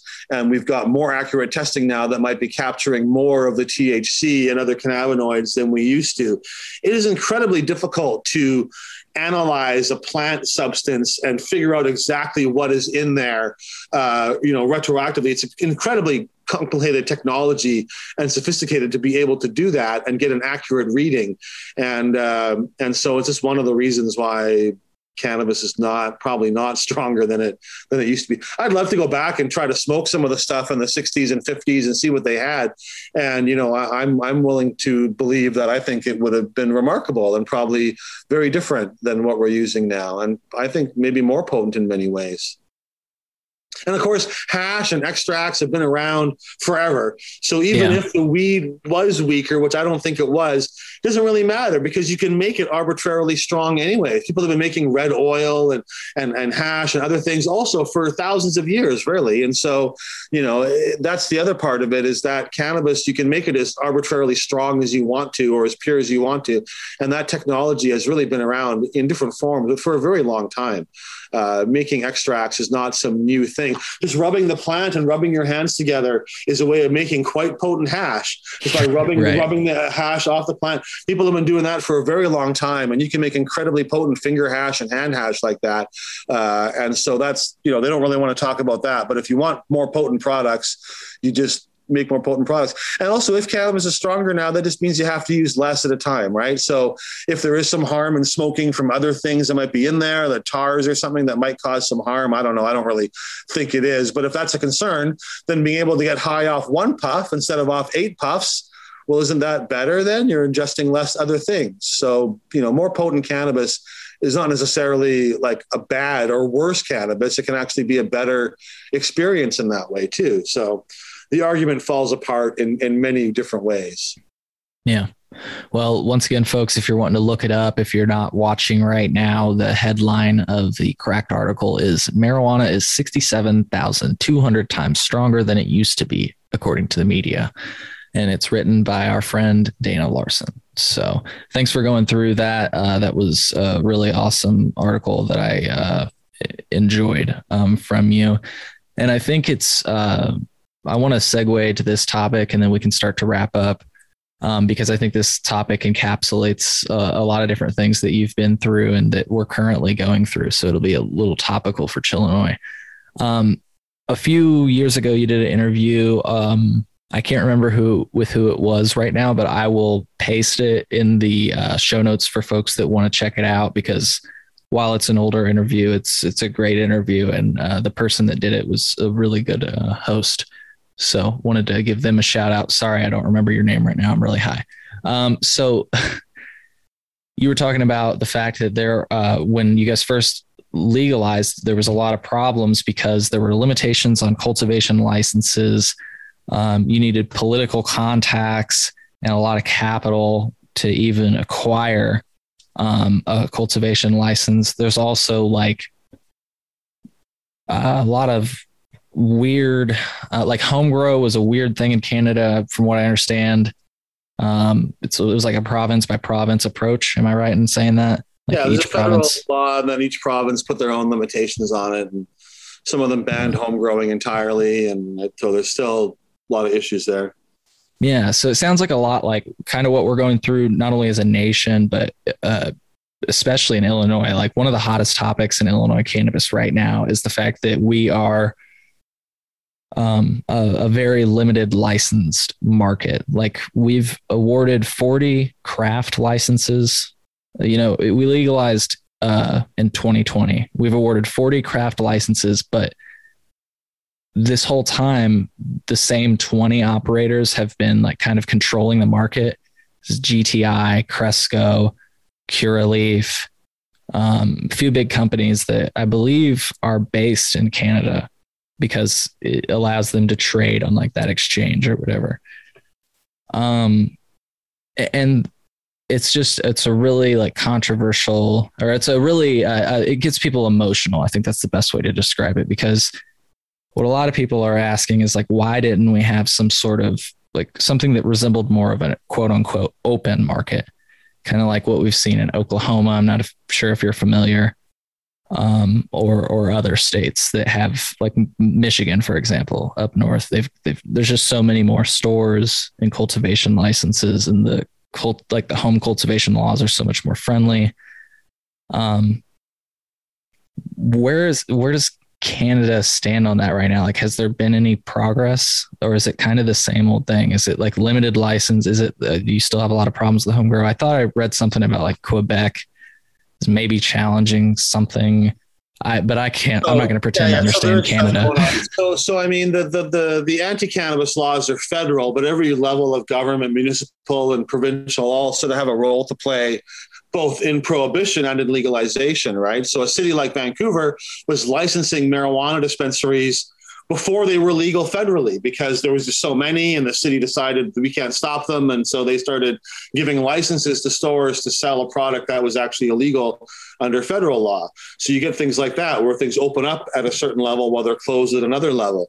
But when Justin Trudeau legalized marijuana in Canada, leading, by the way, to the biggest drop in arrests in Canadian history, there was about 60,000 people being arrested, not necessarily charged, but being arrested for cannabis possession every year in Canada. And that number, there's still cannabis possession arrests, which there shouldn't be, but they're down to a couple of thousand or a few hundred. It's not 66,000 anymore. The number is, it's down 99%, right? But there's still a lot of prohibition aspects and a lot of flaws in our legalization. And you, as an activist, you sort of imagine it's very anticlimactic, really, getting to legalization, because you imagine it's going to be a big thing and people are getting out of jail and there's all these, everyone's liberated, and it's really this slow bureaucratic shift, and some things do happen more quickly, but a lot of it's very slow. It takes a long time to implement. And then every other level of government starts putting their own prohibition in. So the federal level, they said every Canadian can grow 4 marijuana plants per household, not per adult, per household. And you're allowed to have 4 plants. So great. 4 is better than none. And that number hopefully will only go up over time. I can't see it ever going down. But as soon as they put that in, 2 provinces in Canada, Quebec and Manitoba, both said no homegrown allowed in our province. We're going to ban it here. And other provinces, like my province in British Columbia, said, well, you can grow your 4 plants, but if anybody can see those plants from public space, so if you grow them on your front lawn or from a balcony window or something, you can be charged with a crime and go to jail for a couple of months and get a pretty big multi-$1,000, $3,000 fine if somebody can see your marijuana plant. And it's like, well, what does that mean? From a government in BC that also says we shouldn't stigmatize drug users and we got to do harm reduction, but don't let them see your disgusting marijuana plant or we're going to put you in jail. And I don't even know who was lobbying for that, right? And those kind of things, not a lot of people have been arrested for public marijuana plants, but there have been cases of people being arrested and charged with and having the cops raid their house and cut down their marijuana plant because someone can see it from a public place or something and getting their whole house turned upside down, right? And so those kind of prohibitions. And there's just funny things like it's against the law to drink alcohol in a canoe in Canada or in a boat, right? Well, if you're canoeing, if you get caught drinking alcohol in a canoe, you can get a $500 fine. If you get caught smoking a joint in a canoe, it's a $3,000 fine and you can go to jail for it again. You can't go to, so it's not like the end of the world, but it's like, who put these rules in? Why? I mean, I would much rather be in the canoe with the toker than the alcohol drinker, but at least it should be the same penalty. It shouldn't be the one is a fine and the one is thousands of dollars in potential jail time. That is absurd. And so I think there's a lot of areas like that where provinces and cities put in their own bylaws. Some cities are allowing marijuana dispensaries. Vancouver, the city that had 100 unlicensed dispensaries, our legal marijuana shop rules are some of the strictest in Canada. We charge $30,000. They just changed it, but it's still really huge, but it was $30,000 to open a cannabis shop in Vancouver. That's like 10, 15 times higher than any other business license in the city. We have to be twice as far away from a school as a liquor store is. So liquor stores can be within 150 meters of a place where kids gather. Cannabis shops have to be 300 meters away. Also 300 meters away from other cannabis shops, which means the city that had 100 cannabis dispensaries that were illegal now only has about 20 legal shops because they don't want to allow them to be in other places. And again, I think it should be less strict than alcohol, but at least the same as alcohol is a good starting point and one that I would have been happy with and would have understood. But twice as strict as alcohol, actually, because it's an area, it's actually doubling the distance, actually quadruples the area that you can't be in, right? So it's actually 4 times stricter in a way. And so in Quebec's the worst. The day that legalization happened, Quebec implemented a law forbidding the sale of any items that promote cannabis or cannabis culture. So although you can wear a shirt with 420 on it in Quebec, you cannot sell that shirt. If you sell a shirt or a sticker or anything that promotes marijuana, that's a crime and you can be charged in Quebec. And it gets, is an image of Bob Marley promoting marijuana. If 420 is not allowed, how about 419? Have you got a minute? Is that allowed? It's a very vague law, which is being challenged, but it's just desperately trying to hold on to prohibition at these other levels. And some cities just don't allow cannabis shops at all, right? And nobody's making them accept it. So even in Vancouver or British Columbia, Vancouver allows 20 shops. I complain that's not enough and that we should have 100. We've got neighboring cities that have 0. And the mayor and the city halls just says, we're not going to allow that in our city. We still hate marijuana. We don't care that it's legal. And they're not really even supposed to do that. City bylaws aren't really supposed to ban things like that's they're allowed, they have control, but they're not allowed to do that. But the provinces are allowing the cities to do that because they don't want that fight. They say, go argue with the mayor, don't talk to us. So prohibition and hatred and stigmatization of cannabis users still exists across the country. Some cities and apartment buildings that had allowed tobacco smoking in certain contexts banned it in those same contexts before legalization happened, so they could also ban marijuana and not appear inconsistent. So a building that had allowed tobacco for decades suddenly banned tobacco because they didn't want to allow marijuana, and they knew if they said, we're going to ban marijuana, but you can still smoke tobacco, that would be challenged. And there's even some areas that used to allow tobacco, but we don't want those pot smokers smoking with the tobacco smokers, so we're going to ban it for everybody. And that also is just, absurd and discriminatory. And if you did allow tobacco, you should also allow cannabis. And so, there's a lot of that still happens. So a lot of work still to be done. Driving with cannabis in your car, not using it, but just having it in your car and having it be accessible. If an officer suspects that you might have that, they're allowed to search your whole car. And in Ontario, it's just come out that the police have been using this to go against minorities and other groups they don't like. Oh, we think I can smell a joint. I think you might have some weed in the car. Not that you were smoking. I don't think you're impaired. I just think you might have a joint. Someone's got a joint in their pocket, and that's enough to get charged and to be searched. And so but the good thing is, I think it's only going to get better from now on. That we're like the weed laws they're not going to get more strict. The number of plants isn't going to go under 4. More provinces aren't going to start banning it. We're at a new kind of reset point post legalization. A lot of things have improved. A lot of things still suck, but that I don't think it's ever going to get any worse anymore. And that the number of plants is only going to go up. The number of stores is only going to increase. Cannabis prices are only going to get lower as things move forward. And so in that way, I am optimistic. Once you're over the hurdle of the federally enforced prohibition, there's still a lot of barriers and a lot of things, but we're going to push through those. And it's easier to be an activist. The stigma around using cannabis is less. Although it's really interesting that a lot of politicians in Canada will pose with alcohol. Justin Trudeau would go to Oktoberfest and crack open the keg and be pouring out beers. The Premier of British Columbia will pose with wine, support our wine industry. Even politicians I know that don't really drink alcohol will still pose with it because they want to be the guy you want to drink a beer with. They want to promote but after legalization, not a single politician in Canada, federally or in any of our provinces, come out and said, hey, support British Columbia marijuana. Here's me at this with a joint that I bought, or here's some weed I bought at the local weed store. Support our industry. I only smoke British Columbia weed. You know, they'll do it for wine and alcohol, but it still shows how stigmatizing it is that politicians that I know smoke marijuana, that I smoke pot with, they won't come out and talk about it, even though it's legal. They won't say, yeah, I like to use cannabis and it's legal. And it's just, there's still a lot of stigma around being a cannabis user. I can't imagine, you know, we elect a lot of alcoholics to positions of power in Canada. I don't know if we had a politician that said, yeah, I smoke weed every night and I enjoy it. And it's just what I do. That person getting elected to federal office, maybe Canadians are ready for it, but the political parties are not ready to put someone like that forward yet. And so it just shows in so many ways that there's still so much stigma around cannabis and cannabis use. Never mind a politician that says, yeah, I like microdosing, or yeah, I take cocaine once in a while, or yeah, I like to use opiates occasionally. Like, we're a long way from that, being something. So it's just interesting where we're at. But I do think we're only going to get better from now on. But oh my God, the rules these people put in, politicians that I know who smoke pot, I smoke pot with them, and then they put in these stigmatizing rules. No one can see your marijuana plant, so you go to jail.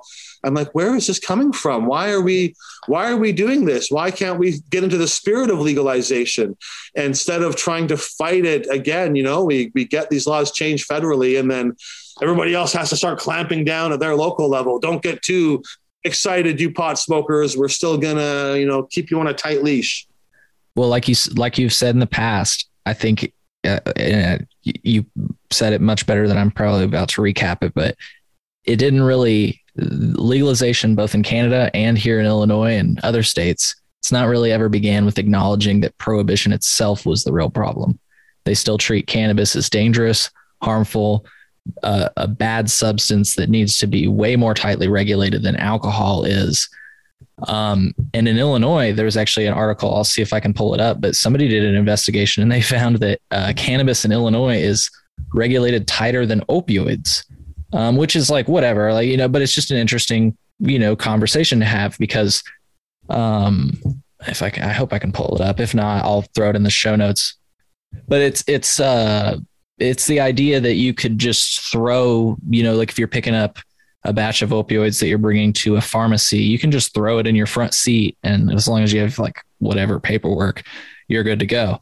But with cannabis in Illinois, it's got to be in the back of the vehicle inside of an enclosed container. So you open the back of the van, but it's inside of a locked container that you have to unlock. And it's just a really, really crazy situation.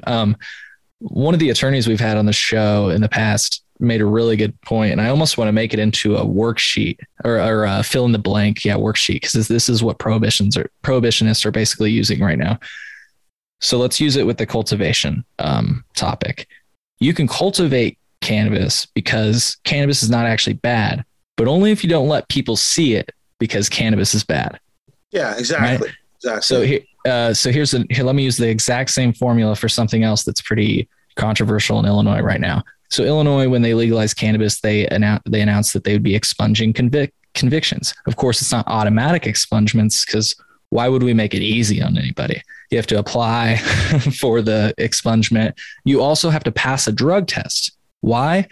Because you can expunge your cannabis case because cannabis is not actually bad, but only if you don't use cannabis, because that's bad. Wait. If you test positive for cannabis use, you can't get your cannabis possession charges or your conviction expunged? From what I understand, yeah, there's a. That's wild. In Canada, it's the same thing where they said you can get your record expunged, but we're not going to do it for you, and you have to do, and you got to pay a bunch of fees, and it's not actually expunged. You get a pardon, but it's still there. It can still be looked at, but you're pardoned. And only a few hundred Canadians have apparently gone through this. Of the thousands and thousands of people, they've made it so hard that nobody has bothered. And really, for Canadians, the biggest aspect of having a possession conviction is getting into the U.S. That is one of the worst things for us. Americans will not let you into the U.S. if you've even admitted to previous cannabis use. It's a crime of moral turpitude, according to customs. It's one of the few things that you're banned for just admitting having done in the past or having evidence of having done. And America, even if you're partnered in Canada, America doesn't care. The customs don't go, oh, well, Canada gave you a pardon, we're going to erase it. No, they don't. Fuck that. They don't care about that. It's still on the U.S. records. We share all our records with the U.S. when it comes to this kind of stuff. And so that can be a lifetime ban just for admitting that you've used cannabis in the past, or having like an interview. If customs Googles you and they see that you're posed with a joint at a weed rally 15 years ago or something, you can get banned for life from entering into the U.S. And Canada, I think, should be lobbying the U.S. and saying, look, we've legalized it. A lot of American states have legalized it. Why don't you guys let Canadians in? But we don't. I mean, we can't force America to change how their border policy is, but we could certainly push for it and talk about it and try to, acknowledge reality. But probably that will persist long after marijuana is legal in both countries. People with criminal records probably still won't be getting let into the U.S. even after the U.S. ends cannabis prohibition federally, which hopefully will come sooner rather than later. I think these kind of punishments are still going to persist even afterwards. It takes forever to push through all these things, and everyone likes the power that these laws give them, and so it's the thing. But yeah, there's definitely a lot of injustice left. And when it comes to selling cannabis, you were talking about how just these few companies are monopolizing things. And it has opened up more in Canada, but definitely at the beginning, especially, you really needed to have political connections. We got so many former prime ministers, chiefs of police, the head of the narcotics, RCMP, all these guys who made a career out of passing laws against marijuana, demonizing marijuana users and arresting marijuana users. Many of these folks now became the biggest investors and profiteers off of legal marijuana and totally changed their tune, although often continuing to demonize the cannabis culture and the other cannabis growers, saying, yeah, you can't, those guys are all Hell's Angels. Buy from me. You can trust my weed. I used to be the head of the RCMP. And it's still a lot of that happening. And really, even I think now, it's starting to change now, but at the beginning, all the money in the legal cannabis industry was being made in shares and stocks and bullshit, and not really in actually providing quality cannabis to a lot of people. And now there's a whole bunch of lawsuits going on in Canada and the US, but a lot of these companies are being sued by investors who claim they were misled. They were opening big facilities, which they knew there wasn't really the demand for, or that they knew internally that wasn't going to work. But they were telling everybody, look, we're growing and we're going to grow 10 football fields. We've got it all set up.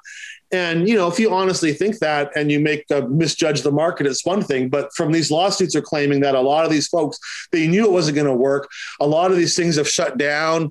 A lot of it's collapsed. And there's in Canada, the last I heard, there was 1 billion grams of unsold marijuana that these companies are sitting on, which is quite a bit. And that they're overproducing, and that there's a lot of challenges. So a lot of these things was about getting in early, getting your connections, getting a permit, going public, selling a lot of shares, and then getting out when the getting's good. And I think that's starting to change now that that's happened, but there was a big wealth transfer, and a lot of people made a lot of money without actually growing or producing any quality cannabis. I think it is changing more now, and we're seeing more smaller scale and more, I think, better products getting out there. But there's still a lot of weird, low quality people buy cannabis, and it was grown, it was put in that container a year ago, and they're buying it now, and it's 1 gram bud sitting in there. I don't care how good that bud was a year ago, it's going to be crappy now because it's been sitting. Maybe it's got a little satchel in there, and there's so much packaging and plastic, and containers to get to this stuff, and a lot of those potency regulations on the edibles and capsules and things about how strong they can be. But it is only going to get better. But that's a big flaw too. And the way it was liberated, some areas are trying to make it a social justice kind of thing, where the communities or individuals who were harmed by prohibition are able to be at the front of the line. And, that's very challenging to implement and to figure out how to make that work. But instead, what has been is that the people with the most political connections and the ones who often are the wealthiest already have been the ones to profiteer. And to me, the economic benefits of cannabis should not be, I can grow this stuff and sell it for $10 a gram, and it actually costs a tiny fraction. I can make a ton of money and we can tax the hell out of it.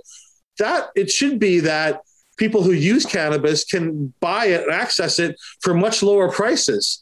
And that the economic benefit should be that those people then have a lot more money to spend on rent and food, entertainment, and other stuff. And that cannabis prices should collapse. And I sell cannabis for a living, so I have a motivation to not see that happen, but I want to see prices collapse. And they have. When I first started selling cannabis and getting involved in it in BC, a pound of weed was $2,400. That was the price for a good quality, sometimes a few $100 more. If it's outdoor, maybe $1,800 a pound for outdoor, so maybe $3,000 a pound for some really fantastic, but never more than that. $2,400 was normally what I paid. Now it's around $500 a pound in British Columbia for decent cannabis, which is still a lot for a pound of an organic substance, still a high price, but that's awesome. And a lot of that, not all of that has got to consumers, but an ounce of weed used to be like $200 was like a good low price for an ounce, $240 when I first started, $10 a gram, $15 for 1 gram when I got going in the late 80s, early 90s. $15 for a gram on the street, $10 for a gram for like an eighth or a quarter or so, $70 a quarter, maybe $240, $220 an ounce, maybe $200 an ounce if you're getting a good price. Now ounces are $100, $80, and the quality is still there. So I think that is good for consumers. And I think that's a positive thing. And I think the prices should go even lower. And one more thing, I know I'm going off on a lot of stuff, but about legalization, they talk about how many consumers have gone over to the legal market, and it's a majority now. But there's different kinds of cannabis users. There's the most cannabis users, which are mild users, have a few puffs on the weekend, a little bit. The same with most alcohol drinkers are people who don't drink very much alcohol, just use it once in a while. That's the majority of users. But that's not where the majority of alcohol, the majority of cannabis is being consumed. It's that minority of hardcores that are using the most. People like me, I smoke a couple of grams every day, a quarter ounce a day or something. I'm the equivalent of 50 or more part-time users or regular users. And people like us is who they need to be going into the legal market. And when they look at all the weed being used and the average user, they're missing that out. And people who are heavier users were much more price sensitive. If you're only having a few puffs off a joint, you don't care if that joint costs $10 or $15 or whatever. Right. It doesn't matter. But if you're smoking 10 grams a day, then $10 a gram or $15 a gram, it's a huge difference to your life, right? And so we're more price sensitive, more likely to think of ourselves as like, I'm a cannabis user, I'm a pot person, as opposed to being, I'm just a guy who smokes weed once in a while. You sort of think of yourself as part of that. And so we're way hard. We probably have better connections also. So we're way harder to get people like that to get into the legal market. And so that, I think, is important, and that the getting the connoisseurs or the hardcores to come over, that's the final step. And I sell cannabis, so I have access to a lot, but I know a lot of people who are heavy cannabis users who do not go into the legal stores because that doesn't meet their needs yet. And if they really want to get them in there, and I think that the illegal market still has a big role to play. In California, I was reading how they're lowering taxes in Los Angeles and other places because the illegal market is still selling too much weed. And to me, that's important. And it acts as a benefit. Ultimately, that benefits the legal stores too, because if they get taxed less, they can sell more cannabis. If they want to have that market become legal, they've got to compete with the illegal market. With other things that happens too, in Canada, we tax tobacco very heavily. And as a result, there's a lot of tobacco smuggling, and there's a pretty thriving illegal tobacco market. And if they were to drop the taxes on tobacco a little bit, the more they drop the taxes on tobacco, the more the illegal tobacco market will go down. And there's a point where you could still tax it, but maybe not quite so heavily, and not have tobacco smuggling where it's not profitable anymore. But any substance, if you have a huge tax on it, then there creates a market for prohibition. If we tax cheese at the same ridiculous rates, there'd be a thriving smuggling cheese market, And so taxes, I'm all for taxes. I'm not like a total taxationist theft kind of person, but taxes have got to be reasonable, just in a practical way. There becomes a point where your taxes start to become like prohibition. The first alcohol prohibition was really just really big taxes. And so the illegal market still has a role to play in this. And, I see people who got into the legal market and are doing things there. And for me, I still feel more comfortable running my unlicensed cannabis dispensary, even though I know my days are numbered, that eventually I'm not going to be able to do it anymore. And maybe I won't be in the legal system, but for me, it's the right place to be still. And I hope that, I know some people are like, we want to shut that guy down. He's stealing our customers. And maybe I am, but on the other hand, I'm also, I think, providing a motivation for the legal market to get better and providing a counterpoint, and when the day comes when people don't go to my illegal store anymore because the legal stores are plentiful and their weed is better and cheaper and higher quality and got the seal of approval, then that's the day that maybe I'm not needed and that I've accomplished my goal. But that's how I look at it anyway. So yeah, there you go. Well, cheers to that, man. Cheers to that. You said before the show that you're enjoying some coca tea that looks delicious. It makes me talkative as well. So it's good for interviews. I just keep going off. Yeah. Well, besides coca tea, how do you keep yourself from being fatigued? That was a great transition. While you continue this fight, the reason I'm asking you is you just brought up that people that just casually use cannabis or whatever else don't really care. And people like you and I, we get real passionate about it. But then I start, there's certain segments of this interview that some people would watch. And frankly, they don't care. They don't understand the licensing thing. They don't want to home grow. So how do you keep energized at fighting towards your ultimate end goal, which I think is to have a society where drugs are, legal and available? Well, I think first of all, I'm lucky that I've got some very good people that work for me and with me. And so, I talk about my cannabis dispensary and get your drugs tested. These are things that I started and that I launched. But I don't really run them on a day-to-day basis anymore. I have other people that do that and do a great job at doing that kind of stuff. Even my mushroom dispensary and Coca Cafe in that, I'm not there every day. I founded it. I had the ideas and I got to put it together and created it. But I have a great manager and great people that make these dreams of mine come true and help me to do this so that I can spend more of my time thinking about what the next project is and and doing interviews and being in the media. I've done thousands and thousands of media interviews over the years. Sometimes there's a big cluster and I'm really busy on something, but I've done a lot of that. And I really enjoy talking about these issues and bringing it forward. And it's been fun for me because I'm the kind of person that likes different kind of projects. And so I'm not just doing one thing. It's all circled around one topic, but I've been able to write books. I've been able to start different kinds of businesses. I've been able to work in politics and run for office and do things like that. I've been able to go on tours. I've been able to give away seeds and it's always a new, different kind of thing, which has really kept it fresh for me as an activist and as a person and as sort of my unorthodox career as a rabble rouser and someone who's fighting against prohibition and somehow manages to make a living out of this kind of ideological crusade. I think I'm really lucky actually to be able to have lived this kind of life and to being able to do these kind of things. And so, sometimes you get setbacks and you get afraid or you get worried, but I was going to ask you that. I don't mean to cut you off, but do you get afraid and worried at night? Yeah, sometimes less or so now. I've got a daughter who now is married and living on her own. And when she was living with me or when that I would worry more about being arrested or going to jail, not so much for myself, but that it would be hard for my family or something. Right. And, but I try to take very calculated risks and to be aware of what the worst case scenarios are.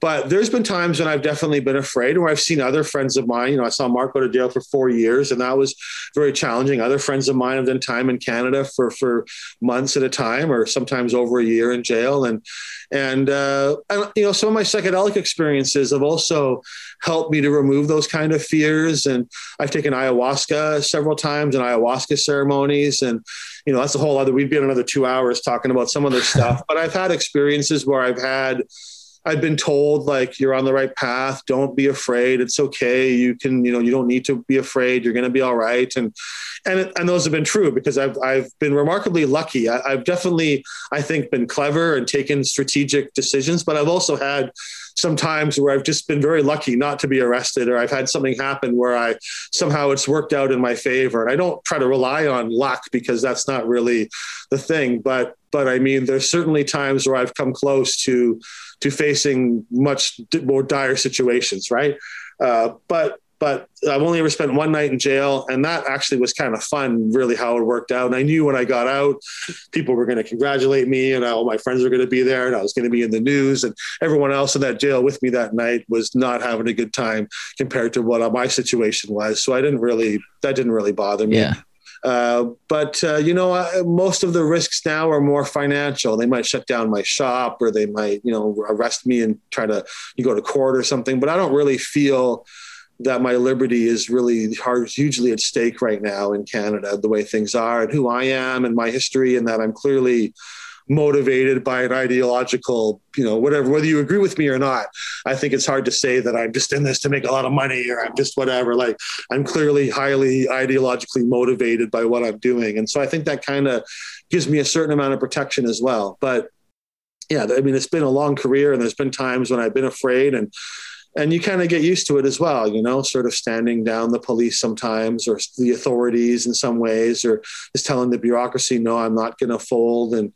And you kind of get more confident as you see what you can accomplish. I'm not sure if this is going to work this time. It does work. And the next time you're like, oh, well, maybe that'll work again. And then it does. And then third time you're like, well, now I know how to navigate this, because I've been through this before in different ways. I've been through it with a seed bank and with a cannabis shop. And now I've got a mushroom dispensary and coca tea and things. And they're different, but there's a lot of parallels there. And so you learn it. And also I live in a city with a lot of people dying every single day from drug poisonings. And my businesses are located right on the edge of, and really inside the downtown east side of Vancouver, which is really the ghetto where all the poor and homeless people are pushed together and kept in a certain area. And it can be quite intense to be in that area and walk through a lot of homeless people, a lot of street action going on, not really necessarily like a violent or dangerous place, but certainly it's difficult to be around for sometimes and some people. And I just see the harm that these laws cause. And I've been doing this for so long, and prohibition, overdoses and deaths have only gotten worse and worse and worse. And it's because of this drug war. So I feel for that. And I feel that I'm just, in many ways, I've led a very privileged life, and I've had a lot of advantages given to me. And I feel this is a way for me to kind of give back. There's a lot of causes out there and a lot of things, but for me, the war on drugs is like a linchpin behind so many other bad things that happen, whether it's mass incarceration, loss of civil liberties, global conflict and warfare, destabilization of governments, pharmaceutical and corporate control over people's choices, environmental damage and degradation. Ending the war on drugs isn't going to fix all those things, but it's going to make all those things way better. It's a key thing that is behind so many other problems. And I feel that if we can just unscrew that one thing, a lot of good things are going to happen. It could happen. And it's a really slow process. And I'm not sure I'm going to be alive to see all the end of that, but I'd love to see at least the beginnings of the end of the war on drugs. And that I think marijuana legalization and psychedelics are two big things. But it's more than that. Ultimately, we gotta see beyond those things. But getting those things out of the war on drugs and accepting them is a big part of it. And then we got to understand coca leaf and coca. We got to understand opium poppies, and that these are also things. But to me, I guess it's just a real linchpin, and it's something that I thought as a younger person, this can be kind of a fun path, and also one that's very important, and one that I think I can enjoy working on this. There's a lot of fun things about being a cannabis activist. You get to smoke a lot of weed and go to events, and you get to help a lot of people in beneficial ways. And so to me, it's a win-win, running these kind of businesses, being able to make a living doing what I do, being able to give back to my community, to being able to see on a daily basis the benefits that these kind of actions have. People come to me all the time and thank me for helping them get access to cannabis. I get emails from my customers thanking me for access to microdoses, and often giving very personal and powerful stories about how this has changed their life. And it's not me, it's just me knowing that this substance can help people and being in a position to make it available to them. It's the plants and the medicine that does the work. But if I can be a conduit for that, it's really meaningful to me and helpful to me. So I find I'm very ideological about this, and it's been a lot of fun. And I've met a lot of other people who also believe the same things. And that's why I do what I do. And I hope to keep doing it for, a few more decades anyways, and to see this through. And really the next phase is opening some kind of opiate dispensary or heroin buyers club or something like that. And whether it's me or someone else in our city that does it, I'd love to be a part of that and to continue pushing things forward. Hell yeah, man. Hell yeah. Well, I would love to have you back on sometime to talk about that and other things we weren't able to get into today, including ayahuasca, DMT, your next initiative that you just mentioned, and more. At the beginning, you said we'll go for 1 to 2 hours, and I knew it was going to be 2 hours because I talk a lot. I got a lot to say, and there's a lot of projects, and there's quite a few things we still didn't even get to. But it's been a really good conversation, and I've enjoyed talking with you. Yeah, I likewise. It's been everything and more that I thought it would be. And so thank you so much for your time today. In the spirit of just keeping to my word, we'll cut it off at 2. But folks, I've got it displayed on the video right now. We'll have it in the podcast description. Go to DanaLarson.com. To learn more about Dana and everything that he's doing. It looks like you got your social media on here and everything. It's at Dana Larson, basically. Yeah, I tweet a lot. I actually almost got a 30-day. I get banned on Facebook fairly often, and I actually got a 30-day ban for posting just the other day, and then they reversed it and put me back on, and so that was nice. But I tweet quite a bit, so follow me on Twitter if you're on there. Hell yeah. Hell yeah. So once again, Dana, so appreciative of your time. And folks, he's got a lot of other columns that are up. And in case you were wondering, why it said masturbation on one of my I was looking at that tabs. Masturbation. Oh, that's great. Yeah, exactly. Yeah. It's an article that you wrote in 2020, Masturbation, Panic, and the War on Drugs. And folks, check it out. There's a lot of other interesting articles on DanaLarson.com. And like he said, follow him on Twitter for a lot of interesting musings and good content. There was a huge masturbation panic in the 1800s. People were getting arrested and be put in jail and told they were crazy because their parents would catch them jerking off. And I find that's parallel to like parents freaking out and putting their kids in treatment because they find some roaches in their bedroom or something. And people don't realize how for like 100 years, our society was obsessed with the idea that masturbating is going to drive you crazy and kill you.